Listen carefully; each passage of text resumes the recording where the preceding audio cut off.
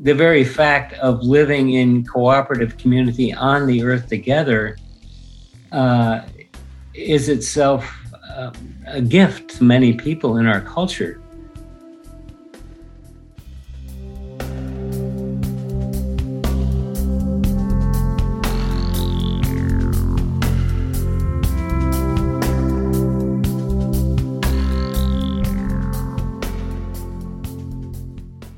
Hey everyone, it's Raghu with Mind Rolling, and I'm about to introduce you to someone I haven't talked to or seen in decades. Let's just leave it at decades. Ahad Cobb.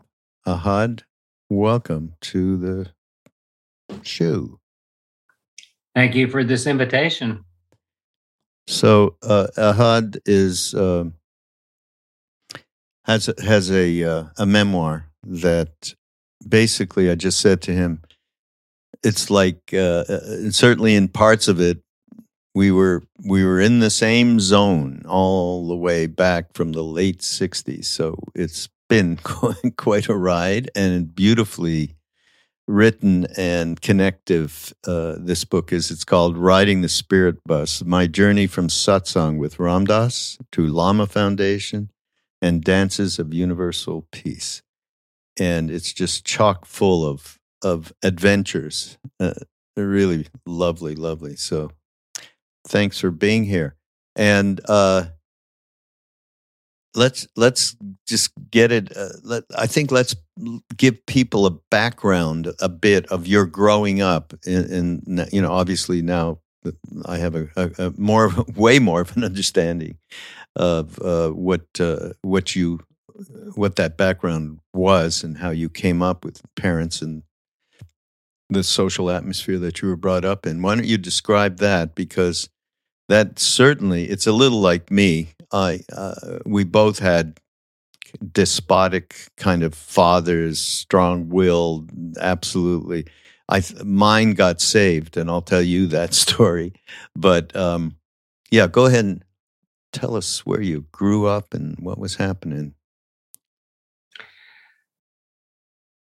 Well, I grew up on the East Coast in a upper class, middle class, white Anglo-Saxon Protestant family in the 50s with conservative European values. And at the same time, my parents were isolated from the small town in which they grew up in. So there was no extended family. It was a very nuclear family. And the emotional, the heart, the emotional expression and connection was not very great. The mind, the mental was very much emphasized and sent to the finest schools, developed an excellent mind for processing information, and just kind of ended up at a dead end. As far as that went, there's an incident in my book in which, I was always at the top of my class, and this was always how I found value in the eyes of parents and society. And there was one time in college I went and I just sat way back in the stacks where you could, it's like where there were, all the stacks were, they were just like boards on the floor. So you could sense or even see all the stacks up from many stories high. And I just sat there and I meditated I grokked all the knowledge that was in the library and all the books that could be read and all the prized information that I was so good at memorizing in the short term. And I just came up absolutely empty. Like I devoted my whole life to something and there was nothing there for me in all that information. Whether cultural or political or social. And I was really I was really kind of at a dead end. And this is really where my book begins.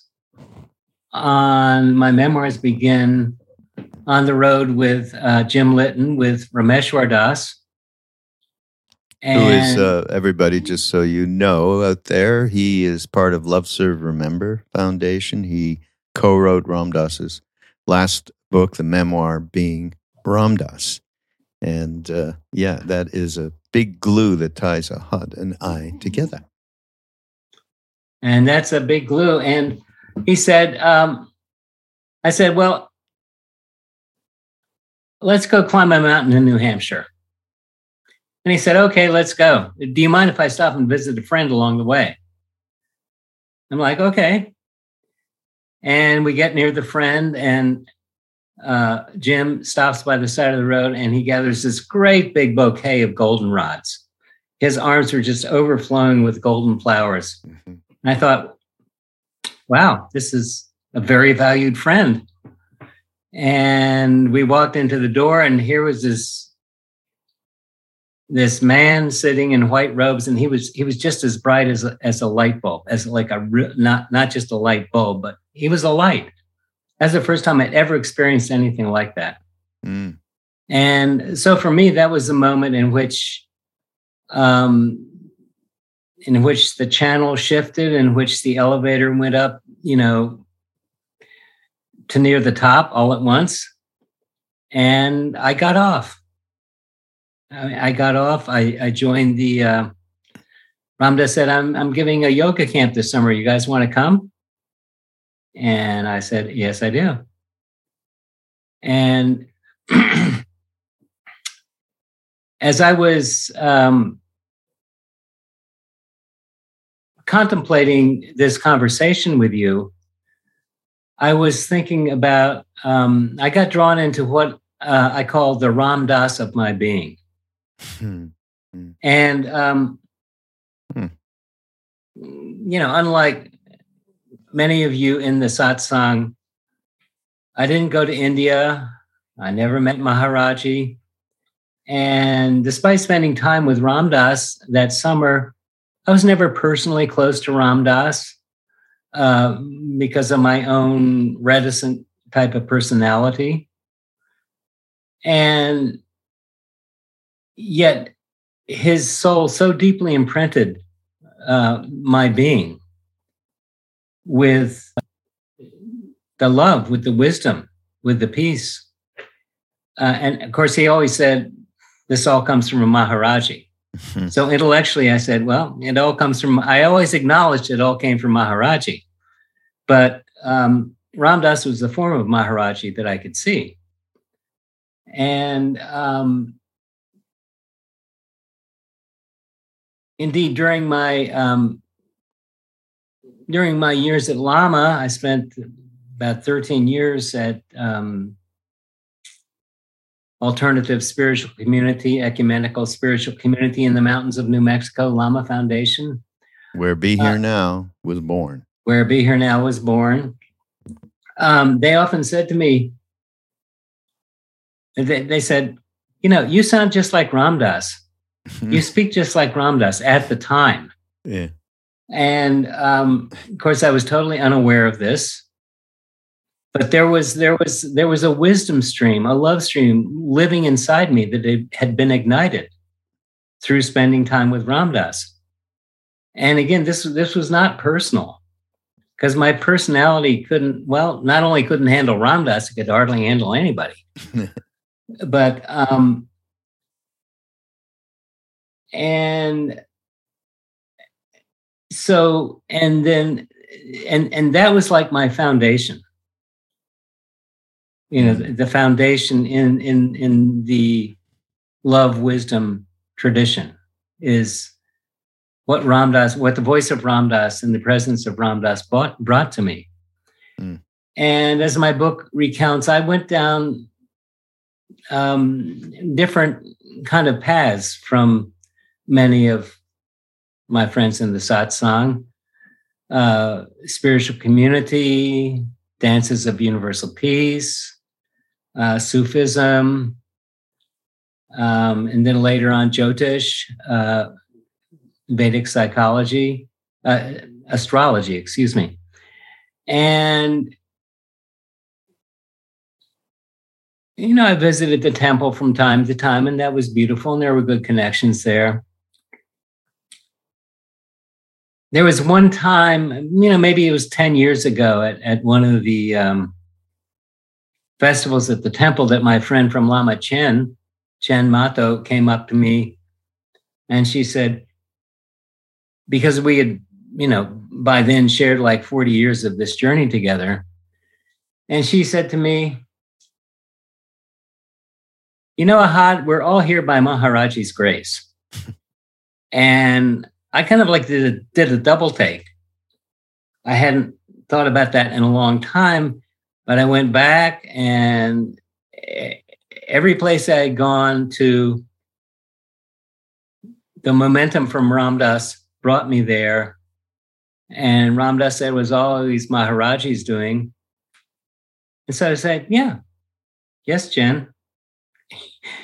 We have arrived here through Maharaji's grace. Mm. Anyway, the last little thing I want to say in regards to that is that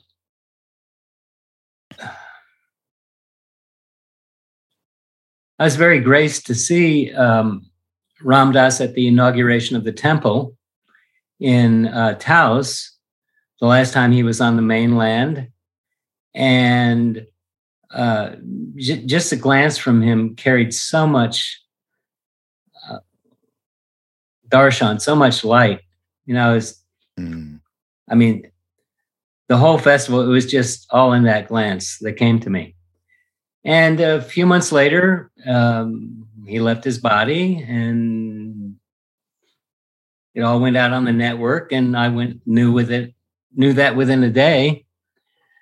And much to my surprise, Ram Dass became very alive in my being at the moment of his passing.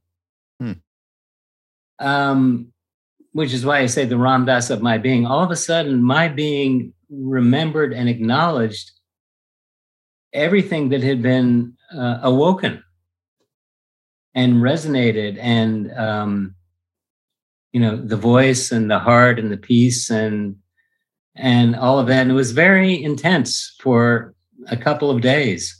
And I really felt his grace, the grace in my life. And then, I merged back into the mainstream traffic, so to speak. So, without getting so I had been, deeply thinking about that, because that's where it all begins for me.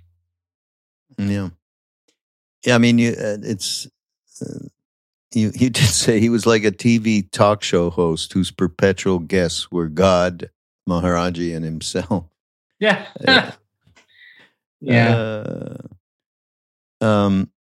But these words that you write is pretty much what happened to many, many, many people that Ram Dass touched, one way or the other, and. You say we are all immersed, just hanging out with Ram Dass. I guess that was in New Hampshire. In 1969, yeah. Yeah. Mm-hmm. They were all immersed in a gentle, luminous, loving atmosphere as Ram Dass talked of God, his guru, of the pitfalls of the ego and the bliss of awakening, the discourse flowing effortlessly from his mouth and hands and eyes. And Ram Dass was brilliant, eloquent, intelligent, enlightening, and entertaining. I like this. A sit-down comedian telling stories about himself. And just what he did. And, you're just recounting, as I said, we all who did encounter Ram Dass and continue to appreciate him. And, we're, of course, being in the center of the vortex, while he was alive and since he's passed. so many people are come to us with the same story that you have, that you just wrote those words, that I had. I was in Montreal, just a little bit after I met him, just after you saw him that summer. I met him, and the same, actually, the same expression as you yourself just mentioned. It made. It was impressive, actually, Ahad. It was how you said he became part. I mean, in your words, you'll say it again, but part of who he became part of who you really are, is one way to say it. More Buddhist way to say it, maybe. Or yeah. I mean, he is in pre-eternity, but he resonated. He awoke a resonance in my in being, not just my being, but in being. There's a part in that book where I talk about that summer in 1969 in New Hampshire. There were maybe 40 young people camped out on his father's land, and he would give darshan every day. And then in the afternoons, he would be in his little cabin, and people would go and have little visits with him. And that made me kind of curious and a little, kind of like I wanted to get in on it, right? But to get in on it, I thought I had to bring something, right? I wasn't like, let's just go hang out with Ram Dass. It was like, well, this is serious. I have to bring a serious question to him, or, something to chew on. That's also what I used to do in sometime. Well, so I would get my serious spiritual questions and really be holding the question, as the Sufis say, living in the question. And I would walk across the lawn, and before I was halfway there, I would hear Ram Dass's voice answering exactly what I needed to hear. And so I never even got halfway there. This happened time and time again. I mean, it was kind of phenomenal. That's great. And but then on the other hand, as I said to Ram Dass, and many people have said to me, but gee, Ram Dass, you were in my dream last night. And he would say, wow, what did I say? So, I mean, and then recently, a friend of mine sent me a kind of like a psychedelic, a guided psychedelic meditation video that was using Ram Dass's voice and images and stuff like that. It was called Sitting Around the Fire.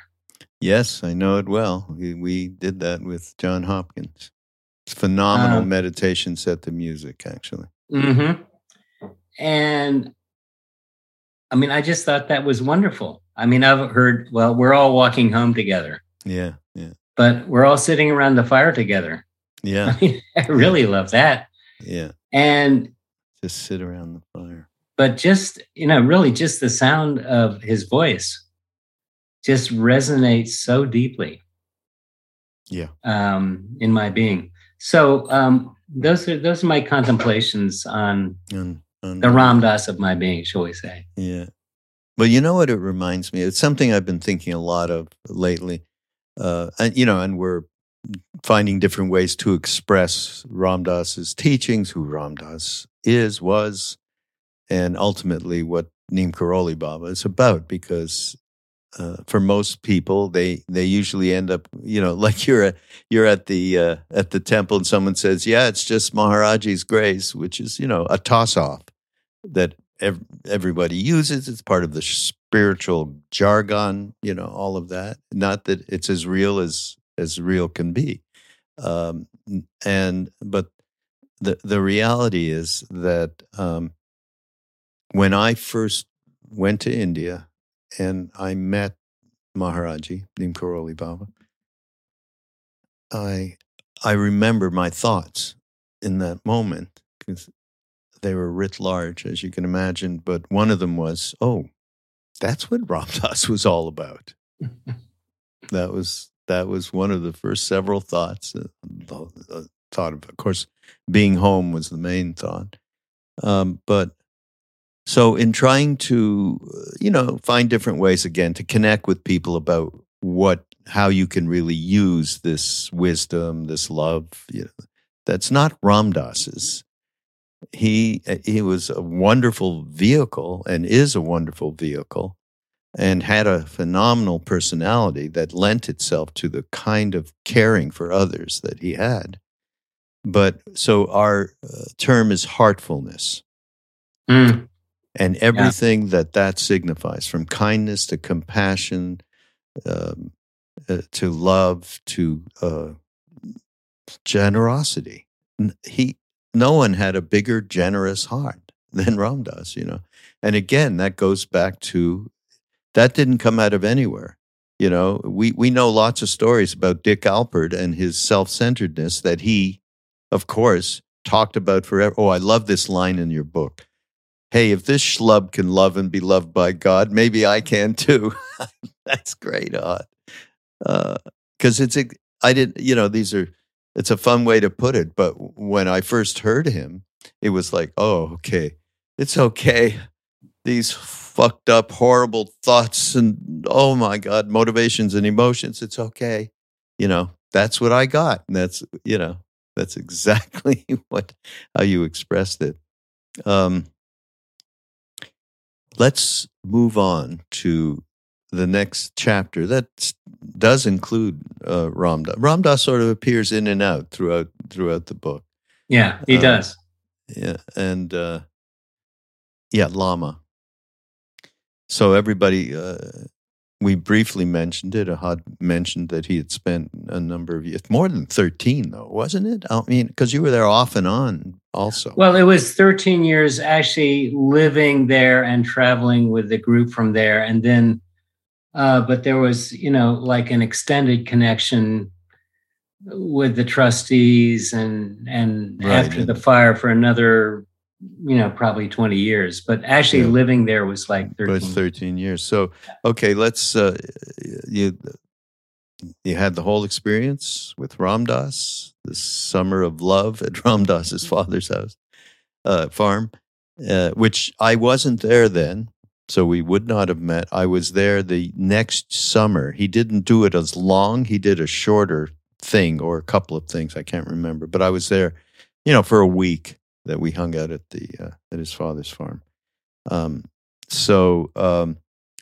us the story of how you jumped from there all the way to New Mexico. Well, after that summer of love in New Hampshire, I went to work, went to see Ram Dass in the winter in New York, and he said very emphatically, whatever happened last summer, I'm not going to do it again. And my heart sank. But he said, but if you're interested in getting in on something, I do have some friends who are starting this community out in the mountains of northern New Mexico. Mm. So, Ram Dass steered me in that direction. And I may have been the only one. I don't know. And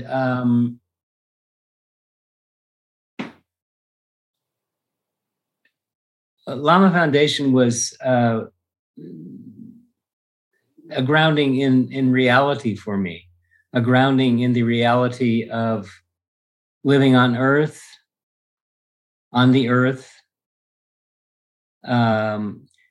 a reality of living in community with like-minded souls who were dedicated to, at the beginning, the phrase was dedicated to the awakening of consciousness. Mm. And everybody's quite serious and intense about their spiritual life, and there were some very, very beautiful souls there. Some of them artistic, many of them artistic music writers, but also very earthy people, gardeners and carpenters and things like that. And on the one hand, it was part of, you could say it was part of the Back to the Land movement in the early 70s. The difference at Lama Foundation was a very conscious spiritual orientation, and a dedication to and an openness to all and respect for all spiritual paths. There wasn't one single, even after Murshid Samuel Lewis came there with the dances, and Murshid Samuel Lewis asked to be buried on the land at Lama Foundation.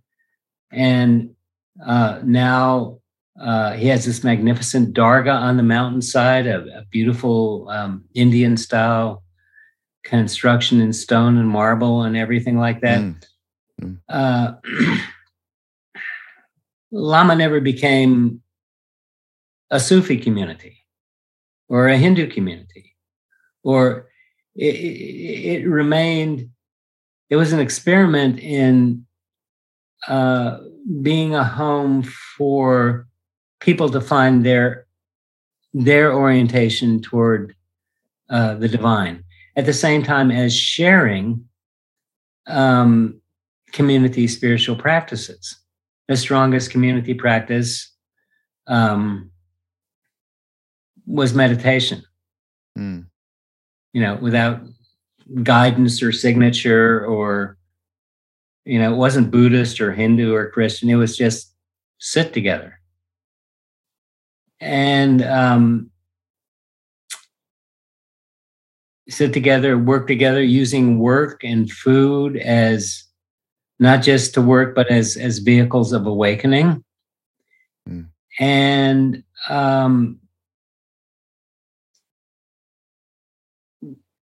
so then they began inviting teachers from various disciplines. Baba Haridas, Chogyam Trungpa, Reb Zalman Schachter. Trungpa was at Lama? I didn't know that. Who? Yeah. Trungpa?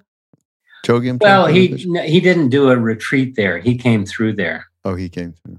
Yeah, Still. and some people there had connections with him. Right, but I'm just saying some of the people with the more recognizable names. Yeah. And somehow it worked, and it continues to work today, and which is amazing. And indeed, the practice of living in community itself as a spiritual and transformative environment for our humanity, as so many of us grew up, as I did, without an extended family, without a community in the city, or suburbs, or so the very fact of living in cooperative community on the earth together is itself a gift to many people in our culture to be returned to this time. So, meditation, chanting, so much beautiful chanting, the dances of universal peace, so much of that. And by the time I had spent a dozen years on the mountain living there, my primary practice actually became walking in the forest. And I still did it all, but what I was getting deeper into was just the forest. And I can't really speak about it because the forest doesn't it doesn't talk our language, but walking through it and listening and just being in the forest. I called it the mind of the forest. Um, and again, this is a real gift to me to be able to experience that. My wife, a little while ago, she was into reading John Muir. Mm-hmm. And John Muir has beautiful writings that a lot of it, which he wrote in wilderness, in forest and things like that. And his mind is so deep and so rich and so expressive with language. It's like a consciousness. So much of our culture is just left behind. I'm not saying better or worse, but in large part, we've left behind this intimacy with the natural world. And yes, and some of us are continually called to go back and recover that and connect with it. And that's a real saving balance for the super dense and rich technological urban culture that we're all caught up in. And I mean, I can't imagine what I would do if I was a teenager now. If I was growing up in the atmosphere of Facebook and TikTok and Instagram and whatnot, and I mean, I would probably be totally caught up in it. I mean, that would be my Maya. Yeah. And then I would get burned out on it. And where would I go? Where would I turn to? Well, this is why holding, like you say, the heartfulness in Sufism. Well, Pir Zia, we went to school with Pir Zia for 4 years. He's the head of the Anayati order, formerly Sufi order. He says Sufism is a heart-to-heart transmission. That's the bottom line, heart-to-heart. And you don't get heart-to-heart through technology. You get it heart-to-heart. And that those of us who are blessed enough to, live in a heart space and to be able to touch and share and be available. I mean, because, when you're all caught up in the frenzy and glamour and madness and everything like that of the world, nobody's going to pull you out of it and say, this is wrong. Don't experience this. Well, maybe some people will, but I'm not going to. I mean, we're all here to experience something. And if, if my granddaughter is experiencing romantic relationships with somebody in Australia, that's an experience, that I never had the opportunity to have. But I would say, though, in defense a little bit here of technology and the digital age, one thing that's true, to embody heartfulness, right, to radiate heart to heart, totally, this is the reality that we would all hope to achieve in our lifetimes, where we're doing more of that and less of me, and self-referential kind of lifestyle. But you got to polish the mirror. Ramesh and Ramdas wrote a book, Polish the Mirror. And to do that is to find ways in which one can transform habitual patterns, neurotic tendencies, the day-to-day crust that we accumulate. And the vantage point that we have is, from mind-ego place and that I and all of it. So Google it up. There's a billion different ways to polish that mirror. And people do that. And, the ease of which, like we have a a smartphone app called Ram Dass Be Here Now. Every day, you can program it to give you 3 different wake-up calls. We call them microdose. You can microdose 3 different times during the day, and you get an audio or a video or words of wisdom or something from Ram Dass, and not just Ram Dass, but the host of all of our friends that we've been with in all these years, these teachers, Jack Kornfield and others. And that's a lovely thing. That's a little bit of a help to, bring ourselves back into the moment. Walking in the woods, I am so with you as a primary practice. And anybody who hasn't spent time, people spend time on their cushion, and we do our 20 minutes and we're good. Try it outside and walk through the woods on a regular basis and see how that affects you. There's a magic in there. So I'm so with you, and I'm glad you mentioned that, because as far as a practice to get more transparent about that heartfulness, I think it's a powerful one and so easy and good for your health. So in India, they call it Sanatana Dharma, perennial wisdom, and that there's an essential,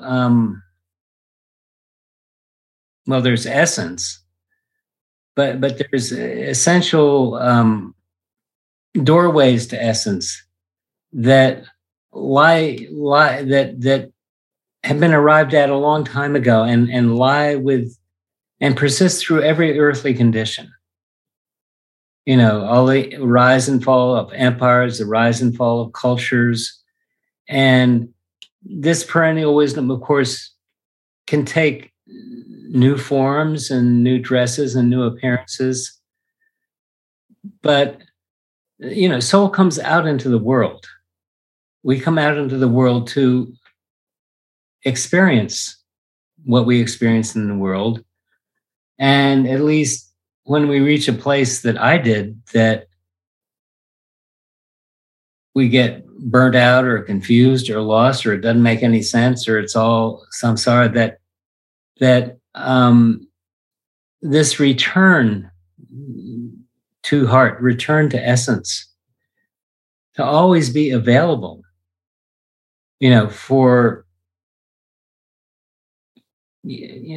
available for humanity and for whoever is called to seek that. I mean, Krishna Das has this phrase in one of his songs, calling out to hungry hearts. Yeah. Right. And so this is an invaluable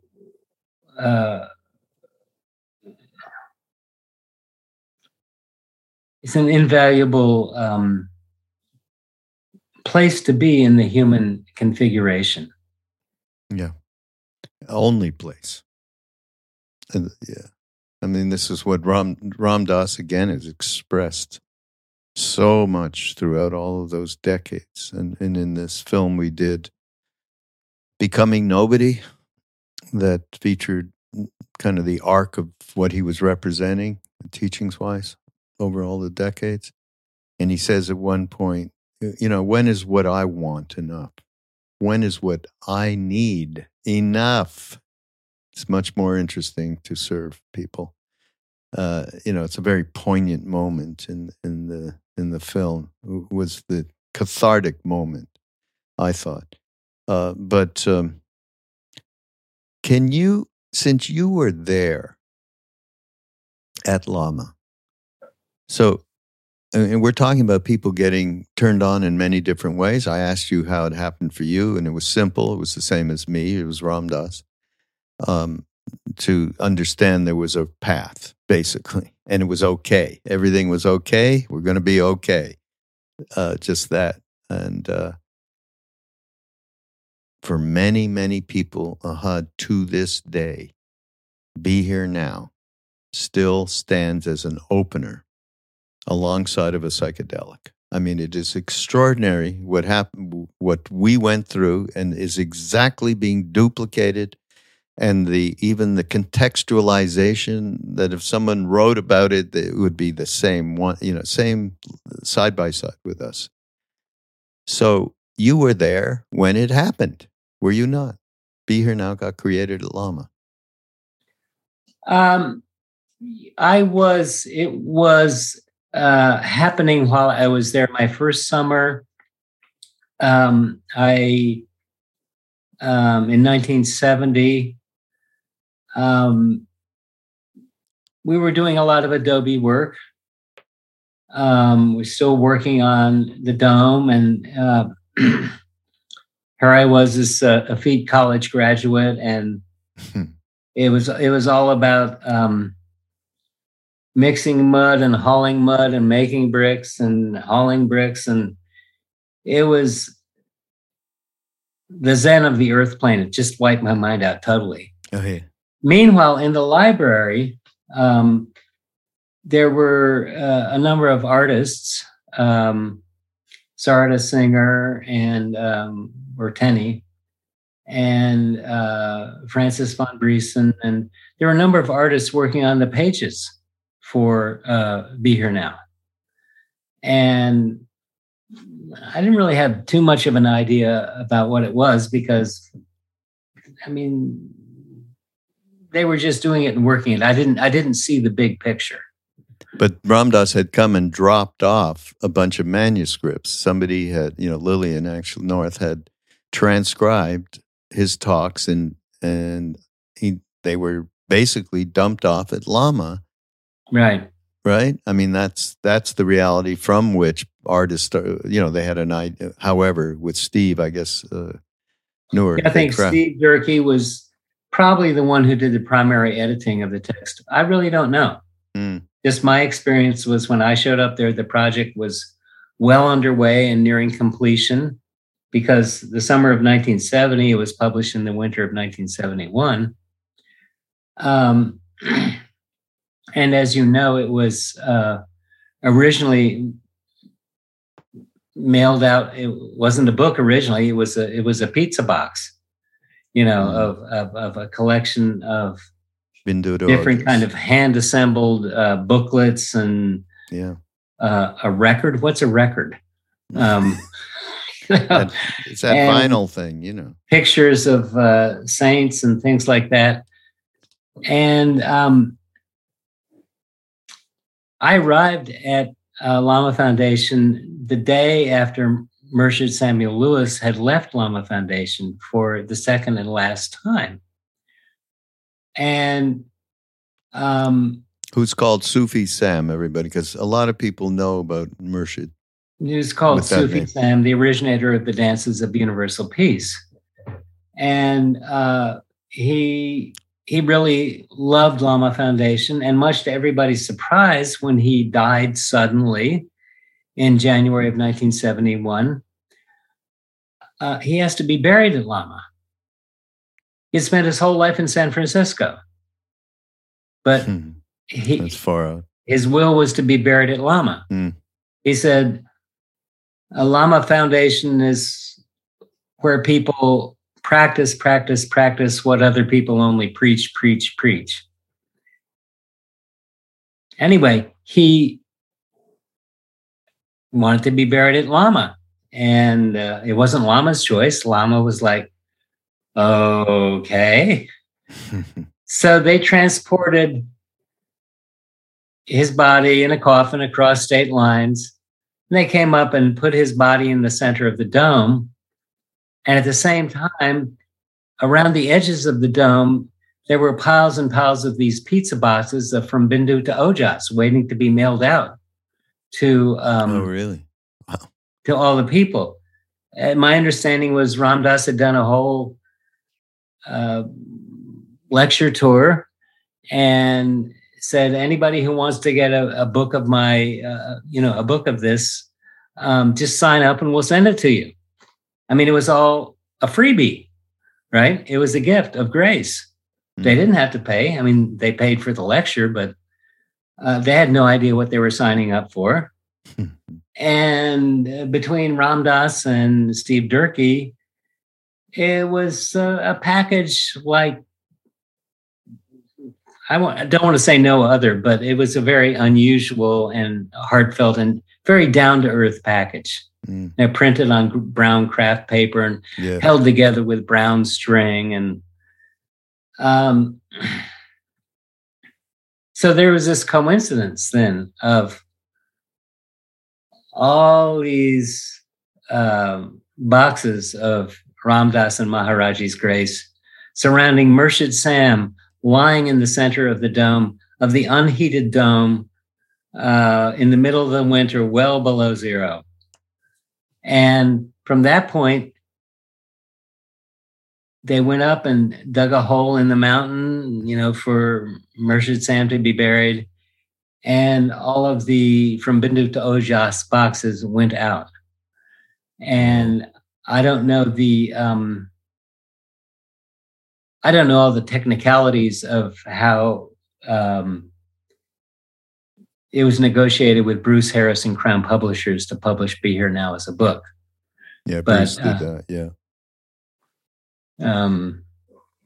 That was the next step. And here we are, over 50 years later, with that it's still having that kind of an impact is really pretty amazing. It really is. Wow.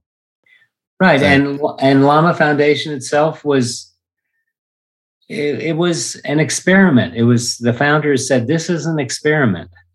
They didn't know if it would last. They had ideals. And as the book records, there came a certain point 10 years into the foundation when one of the founders became a quite intense Muslim convert and did everything in his power to have Islam take over Lama Foundation. And at that point, here's, a 14,000-year-old religion with, stacks of legalities and, culture and literature and everything like that versus, a bunch of hippies who'd been together for 10 years, pursuing their ideals. But not only the people, but the friends of Lama showed up. Ram Dass showed up. Wali Ali from the Sufis showed up. Henry and Susie Gomez from the Taos Pueblo showed up. And even the strength of just what had been formed in the first 10 years was so strong that it wouldn't let, it just wouldn't let this 14,000-year-old religion take over. It was strong enough.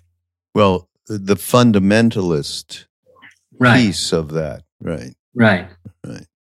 Mm-hmm.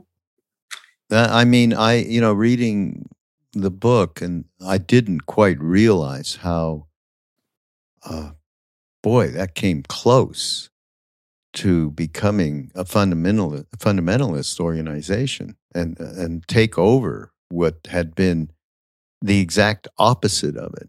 I didn't quite realize how strongly that force was trying to take this over. And but you know what?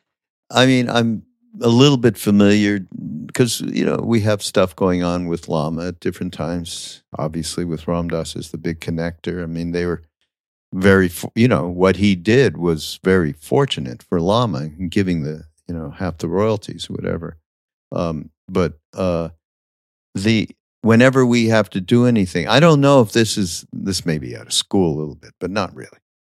I don't know if out of that incident, with the proposed takeover of Lama by a fundamentalist philosophy, let's just say that, affected how now you, I don't mean you, but Lama, and you were involved because you were so involved, the consensus way that they are now running things, was it because they went completely in the opposite direction of a dictator saying, do this, do that, and made it into a completely an operation that's run by consensus, which is very difficult?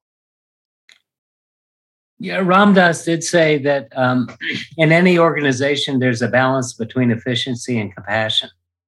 And he said Lama Foundation is a very compassionate, not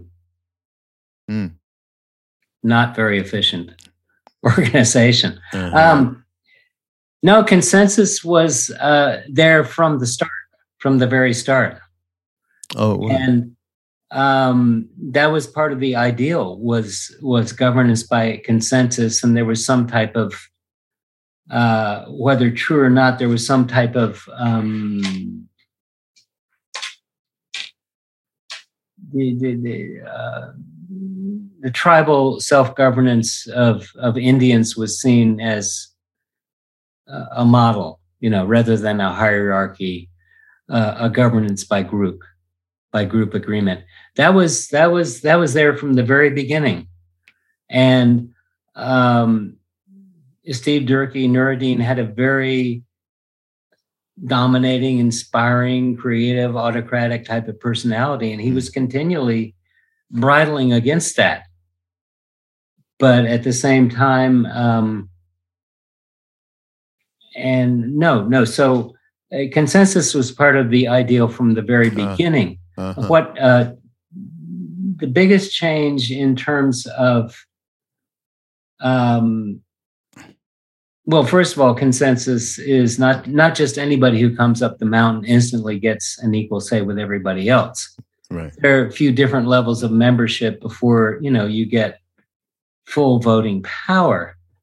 The real change came when the forest fire devastated Lama Foundation in 1996 and wiped out most of the buildings, most of the forest. Nobody lost their life, but the community was very devastated. Yeah. Up to that point, the community had pretty much been governed by the people on the mountain. Whoever was there were governing the community. At that point, the community was so weakened and fragmented that it was seen to bring the greater circle of Lama beings in the continuing member circle, and then the trustees. There's always been a board of trustees, but the trustees had been kind of a rubber stamp board of trustees. They went along with whatever the residents wanted. But now the long-term governance is by a council with representatives from trustees, continuing members, and residents, so that both the long-term interests and the immediate needs of community are met. But consensus has always been, and consensus has also been challenged as being illegal. Because consensus can lead to one person having a veto power. And so there's been a little bit of accommodation to that, saying, sometimes 80% will have to do. But the spirit of consensus has always been sought. And in terms of heartfelt, one of the roles that has been played, for at least 20, if not 30 years in the Lama consensus meetings, has been at a certain point, they saw how things could get out of hand. So in every meeting, there's a person called the keeper of the heart. And that person stays in their heart. They don't participate, they stay in the heart. But if they feel things are getting out of whack, they ring the bell and ask everybody to come back to the heart. And that's been very salutary. It's been a good thing. No, that's great. Well, just the fact that, we're talking about an organization that has gone on this long, 55 years maybe, something in there? really. Mm-hmm. 1967, yeah. A community like that's extraordinary. It's really extraordinary, and been such an influence in, certainly in combination with Ram Dass. I mean, the birth of that book and its effect that's lasted to here we are in the spring of 2023. Literally, is extraordinary, absolutely extraordinary. Well, there's so many different stories in the book. Here's the book, by the way. Riding the Spirit Bus. I know it's got a lot of little colored things to pick up on things that reminded me of what I really connected with, which wasn't hard at all. I mean, we have so many cross currents. But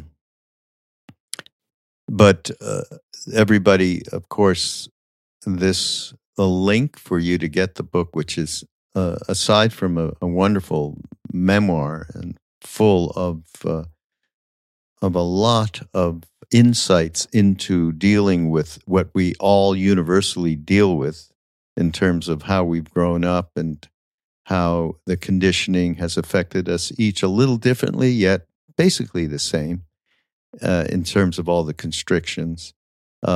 You'll be able to relate with the HUD. It's really quite wonderful and entertaining, as I said. But you know what? We haven't mentioned one being, less a person than a being. And we've talked about a few, but Hazrat Inayat Khan, whose son Pir Vilayat Khan, I know you had definitely knew and spent time with. But Hazrat Inayat Khan was especially great in my limited eyes, in that his expression of the spiritual through art, through creative art, both writing and physical artwork, was unique and extraordinary.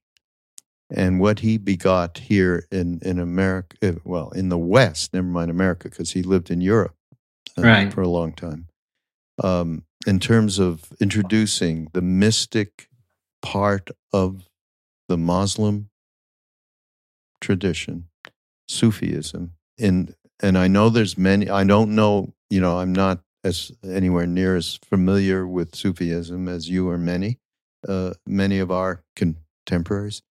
So it has different channels. And I don't even know which one he happens to represent. All I know is I gravitated to his expression. So we should, by the way, put in the show notes and listen. Please, a connection to Hazrat Inayat Khan and his work.